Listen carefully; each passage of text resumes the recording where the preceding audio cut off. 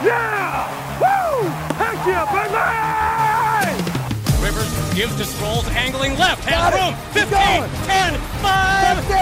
jackpot! Chargers win! He got it! He got it! He got it! The play should have been ruled a fumble. Shitter! Touchdown, Antonio Gates! 112 career touchdown catches. That's the most by an NFL tight end all time. I would have hoped that people would have figured it out. I just like to play football. This is Score More with Garrett Sisti. Let's go! We are back. The Score More podcast. Garrett Sisti back with you. Don't forget to follow us at Score More Pod on Twitter. I know you missed me last week. I missed you too. I was out of town. I also had some technical difficulties, so compound both those, and I could not get a podcast out last week. Listen, it was a bye week for me too, okay? And I know I didn't get to break down the Seahawks, which would have been a good one to break down. And, of course, I didn't get my prediction in. Now, I did get my prediction in on the Lightning Round podcast. And I did do it on Twitter. But does it really count if I don't announce it here on mic on this podcast? I say no. You want to know why? Because I don't want to taint my record. I'm still undefeated. So, we'll keep rolling with the undefeated record. I was out in Nashville, Tennessee, which I loved, mostly for the music, except Tennessee. Hey, Nashville, honestly, you like country music. We get it. Like, I couldn't go anywhere without hearing country. And I understand. That's where it grows, man. I understand that. I get it. I went down the main strip, went to Tootsie's, Bluebird Cafe. I get it, man. I did all that stuff. I understand it. But come on. We get it. You like country music. You can't go anywhere. You can't even walk on the street. There's a speaker on the street playing country music. I mean, I was there for 4 days. I don't know how anybody in Nashville survives all that country music. At some point, it was like torture. And I like country. At least some forms of country. I don't like this pop country wave we've got going on right now. But I'm a fan of country. But dude, come on already. When I landed, I went to go grab some coffee because I was exhausted and had some stuff to do that night. And I went into this little diner. And, well, first of all, I checked into my hotel. And I go to the concierge and I was like, hey, man, where's the nearest diner? Because I didn't want to look it up on my phone. It was dead because I was on the plane and I used all my phone battery. And I was just like, hey, man, where's the nearest cafe? Where can I get a cup of coffee? And the guy ends every sentence in or. So it was like, I was like, hey, man, where's the nearest diner? He's like, oh, you can go to Richie's Diner and I'm like hanging on to his word going, or what? So I'm like hanging there for a couple seconds and I'm like, oh, okay. All right, Richie's, cool. That walking distance or should I grab an Uber?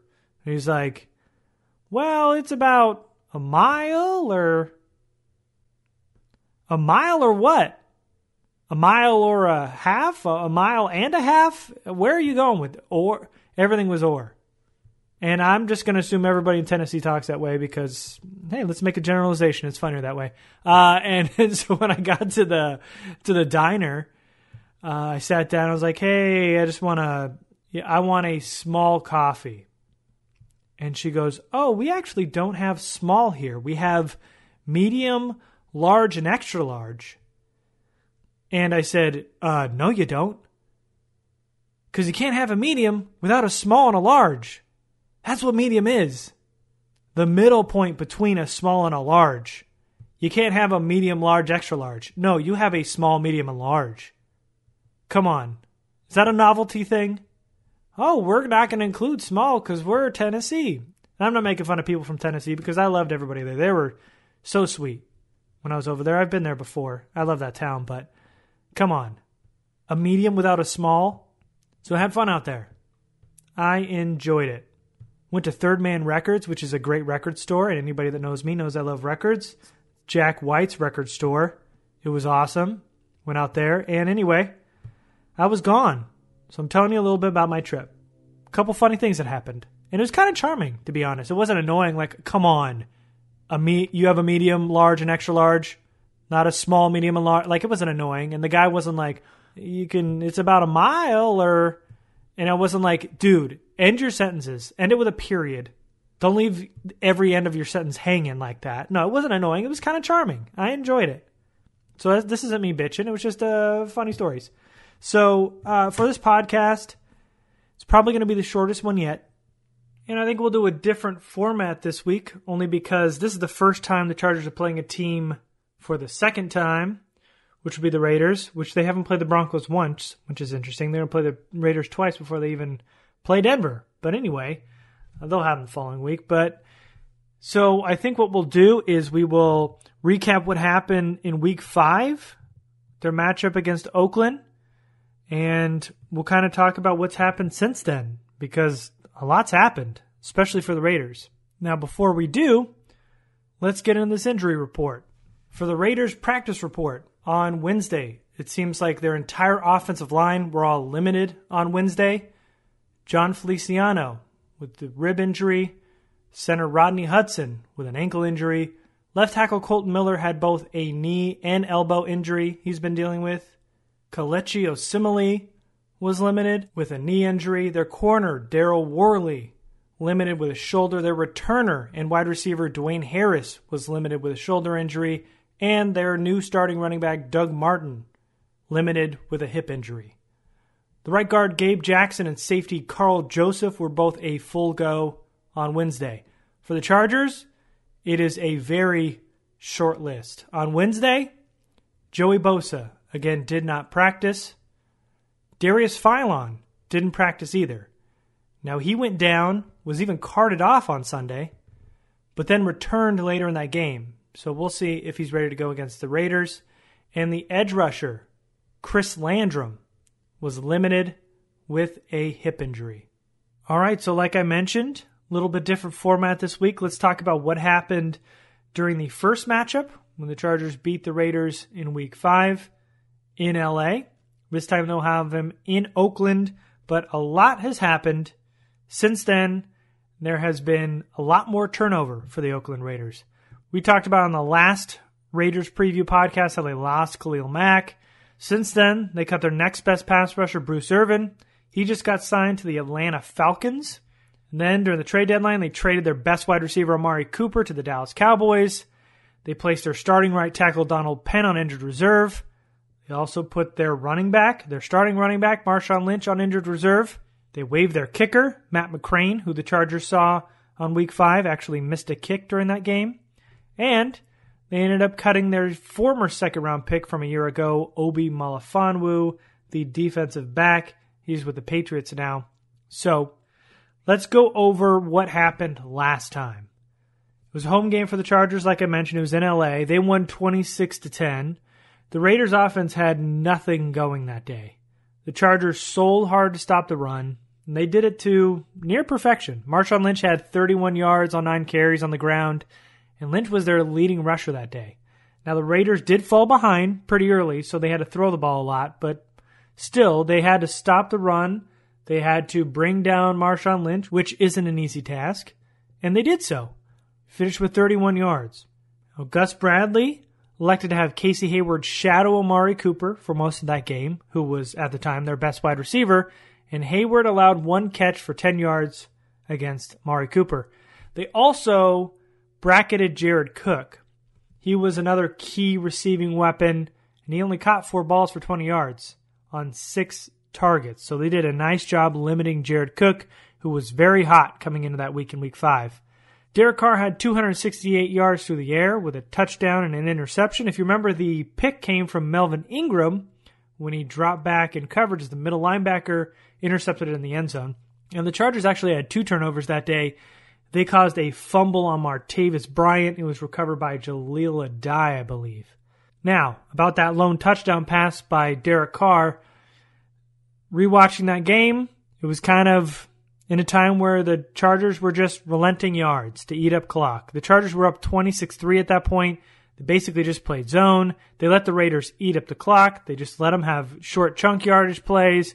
So even the touchdown pass comes with a stipulation, but nonetheless, they scored that day. It was a 1-yard pass to Jordy Nelson. Where the Chargers struggled on defense, if you want to call it that, or at least had a little bit of trouble, was all the checkdowns that Derek Carr threw to Jalen Richard, the running back. Richard had 6 catches for 53 yards. In fact, last Thursday, Richard was the team's leading receiver against the 49ers as well. So he's a receiving weapon out of the backfield. Now, this is somewhat of a concern this weekend, only because the Chargers have a reoccurring issue. They've given up some yards through the air to running backs the last few weeks. In Seattle last week, Mike Davis had 7 receptions for 45 yards. They ended up giving up a total of 10 catches for 58 yards last week. And then when you go back to week 7 in London, they gave up 6 catches for 64 yards to the running back Dion Lewis. And right before that against the Browns, Duke Johnson had 73 yards receiving. So the 3 weeks since the Chargers faced the Raiders, they're averaging 60-plus yards through the air to running backs. The Raiders don't have many strengths, but this is definitely a matchup the defense will have to watch on Sunday. The other successful part of the Raiders' offense last time around was their speedy wide receiver Martavis Bryant. Now, like I mentioned earlier, Jared Cook was bracketed. Amari Cooper was being shadowed by Casey Hayward, both being taken away by this defense. So Derek Carr looked Martavis Bryant's way. He only had 3 catches that day, but he was their leading wide receiver with 91 yards. They let Bryant get behind him a few times. He had, obviously, 3 catches, 91 yards, a lot of chunk plays. So, obviously a guy you need to limit, but Bryant only played 12 snaps that day, so he obviously made the most of his snaps in Week 5. But with Amari Cooper gone, Martavis Bryant's role has taken a small jump. You've seen a little bit of an uptick in his snaps, but not a lot, because on one side they've got Jordy Nelson, and now the Raiders are running out the newly signed 32-year-old wide receiver Brandon LaFell as their other starting outside receiver. LaFell has become the new wide receiver 1 for Oakland. He collected a touchdown in his first week as a Raider, but through 2 games he hasn't topped 40 yards so far that he started as the wide receiver 1. Basically signed off the street. You know Gruden has an infatuation for these NFL veterans. The offensive line for the Raiders, which has been a strength not only last season but in previous seasons too, has seen a real drop-off this year, except for their center, Rodney Hudson. He has been exceptional. Kelechi Osemele has really shown a dive down in play this year. Colton Miller, left tackle, has struggled. They're running out, instead of Donald Penn, it's now the 3rd-round pick, the North Carolina A&T tackle Brandon Parker, who has been up and down this year, but a struggle across that line. In Week 5, the Chargers had 3 sacks and 6.5 tackles for a loss. While rewatching that game and looking in the trenches, they seem to have won that matchup up front, and that was surprising. Not something I expected, but the Chargers took it to them in their first matchup. It's going to be something to watch this time around. Interior pressure. It's going to be tough with Rodney Hudson just because he's been so good. So we might not see the jump and play we've seen from Corey Liuget and Brandon Mebane this week, but maybe. We will see. Now, in terms of the Chargers offense and the Raiders defense, the Chargers offensive line did a pretty good job outside of a breakdown of communication that left Bruce Irvin with a free shot at Rivers. Again, Irvin is no longer with Oakland, and the pass rushers are now Arden Key and their new veteran signing of Coney Ely this week. So the defense, to be honest, doesn't have anything to really get excited about, and I'm sorry if this is a boring podcast because this team isn't fun to watch, and they're not very good. In fact, this might not even be a very long podcast because there isn't a ton to talk about because there isn't a lot of talent on this team. But for me on defense, the Raiders have 2 or 3 players I like. Obviously, the rookie Maurice Hurst. He's been playing outstanding football in the interior. Loved what I've seen from him so far. Jonathan Hankins, the other Raiders defensive tackle, had a slow start, but he's kind of ramped it back up, and he's still becoming that tough-nosed run defender. So the interior of that defensive line is pretty good. Not great, but they're pretty good. At least has some potential with Maurice Hurst. The P.J. Hall pick, though, that everybody was crazy about because he looked so good in preseason, has not worked out. P.J. Hall hasn't looked great. Now, the third guy that I've been impressed with is the former Panthers corner, Daryl Worley. Now, the Chargers didn't see Worley in Week 5. He signed with the Raiders in the offseason, but he had a service suspension, so he's only started the last 3 games. But in those games, he's recorded 19 tackles, 4 pass defense, and an interception, which he got against the Seahawks. Even though it's a small sample size, 3 games isn't a lot, but Daryl Worley sits atop the league right now in disrupted dropbacks, which is the percentage of passing downs with a sack, interception, pass deflection, or defense. So Daryl Worley making the most of his playing time so far. So in Week 5, Phillip Rivers threw for 339 yards. He had 2 touchdowns, one to tight end Virgil Green, the other to Austin Eckler that he just took off and broke for 40-plus yards. Keenan Allen ate up the middle of the field because the Raiders linebackers are a very poor unit. Though one guy that I think has outplayed his draft stock is the linebacker Markel Lee. He's the 5th-round pick. He's probably the best linebacker of that group right now. If you ask me, I've been impressed with him so far, but obviously not part of my 2 or 3 players that I liked on that defense. But Markel Lee's got some talent for sure. Keenan Allen led the Chargers in receiving. He had 90 yards that day. Tyrell Williams and Melvin Gordon each had 60 yards receiving. And the Chargers basically just dominated on all phases. Now, Caleb Sturgis, of course, missed a field goal. He missed an extra point. And that was the real low light of that game, but it never really played a factor, so it didn't really matter. Now, their kicker, McCrane, also missed a kick, but Sturgis, of course, missed one more than McCrane did. Both of them unemployed at the moment, and the Chargers now have Michael Badgley, so that's the minor turnover on the Chargers side. Talked about all the turnover with the Raiders. There's a small turnover. Michael Badgley will be kicking this week. Their returner, Dwayne Harris, is a good kick returner, but he only returned 1 punt for 2 yards in Week 5. He had 2 kickoff returns for 22 yards each, so the return teams did their jobs in Week 5. Now, the big question is, how is Michael Badgley going to do on kickoffs? Because that was the major knock on him. He was putting a lot of the balls at the goal line or inside the 5, didn't get a lot of touchbacks. There were a lot of returns, and Dwayne Harris is a dangerous returner. So, special teams is something we're going to have to watch on Sunday. I know everybody's going to be watching Badgley, not only because of the field goals, hoping that the Chargers are finally rid of this kicker curse that they've had for the last few seasons, but kickoffs will be another thing we're going to have to watch closely, because if he's not getting it in the end zone and there's going to be a lot more returns, there is an outside chance, which Lynn hinted at this week, that they have 3 kickers, Badgley for field goals, Donnie Jones for punts, and another kicker for kickoffs. Now, that'll be something if they fielded 3 kickers. Not a fan of that, but whatever you got to do, I guess. Now, the Raiders team was bad when the Chargers played them in Week 5, and they have got significantly worse. The strategy to stop Marshawn Lynch in Week 5 is gone. Doug Martin is their new starting running back, and he is washed. Shadowing Amari Cooper isn't in the conversation anymore because he was traded away, their best wide receiver. So the Chargers are going to have to stick to Martavis Bryant and, of course, limit the pass catching out of the backfield from Jalen Richard. Bracketing Jared Cook, who's still on the team miraculously, will be a key on Sunday, obviously, because he's probably their best receiving weapon at this point. They're going to have to limit Derek Carr from running, keep him inside the pocket like they did in Week 5. He got nowhere to run in Week 5. Offensively, the Chargers will have whatever they want, really, to be honest with you. The interior of the Raiders' defense is their strength, but they aren't all that great at stopping the run.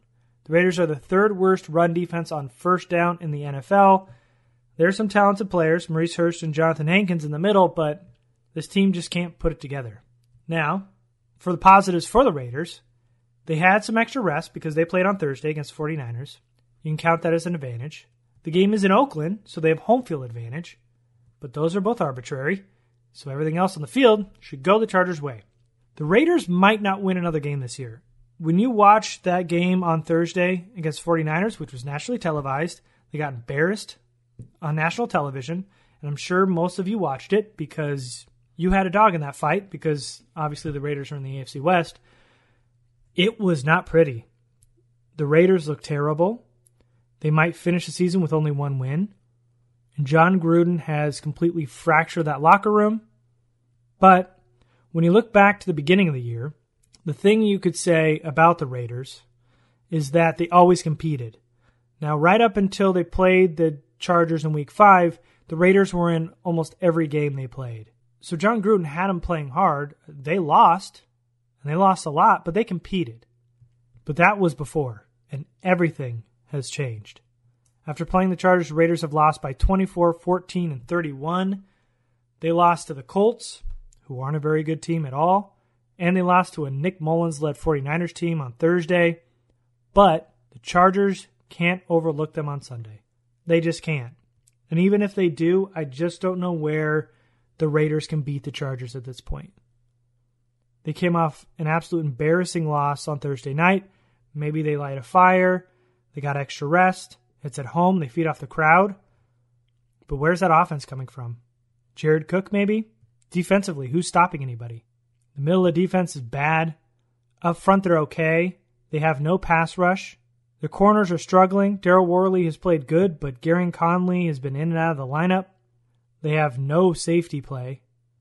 So this is a tough one. I mean, it's not tough to predict the winner because they got the Chargers winning 31-10. And like I mentioned earlier, I'm undefeated on my predictions on this very podcast. So that's good news. But man, this was a tough watch. This team is bad. This team is really bad. And the Chargers, riding this hot wave, should be able to coast, and even on their bad day, they probably still come out with a win. They're just too talented to lose right now.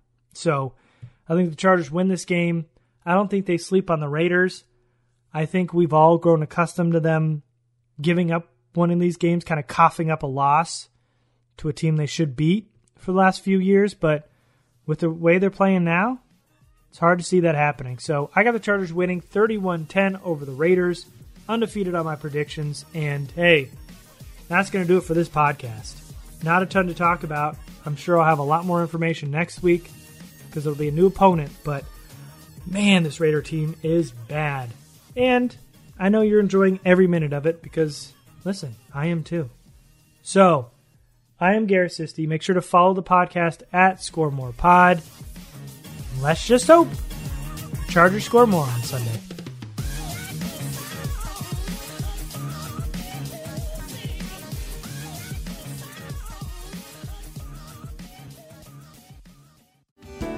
Hello, I'm Spencer Hall from SB Nation, and I want to tell you about my new show, It Seemed Smart. It Seemed Smart is a show about people doing things that, for some reason or another, seem smart at the time. Those things might include doing a little cocaine and driving a bike up a mountain. Or, I don't know, maybe racing 100 miles per hour across the country in the middle of the night with no one's permission. Or even stealing a bat from an umpire's room in a Major League Baseball park. Check it out, and if you like it, tell a friend. I'm Spencer Hall. Don't do anything smart.